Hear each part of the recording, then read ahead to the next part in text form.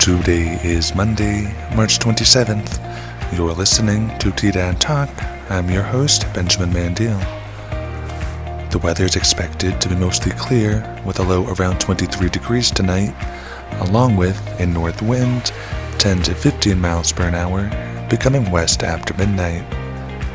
Now, here's the headlines for the day.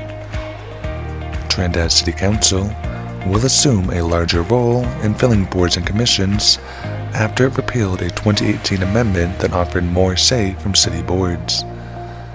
The council will now review all applicants during a work session before making approvals during regular sessions.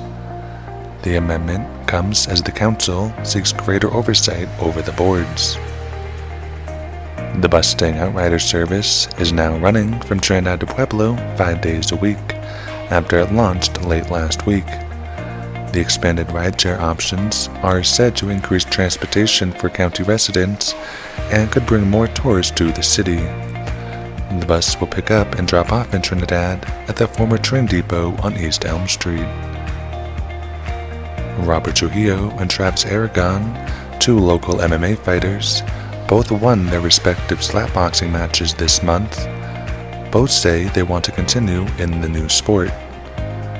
That's the news. Listen daily on Trinidad Radio, Spotify, Apple Music, or wherever you listen to podcasts to keep up with Los Animas County and Corpus County, New Mexico happenings.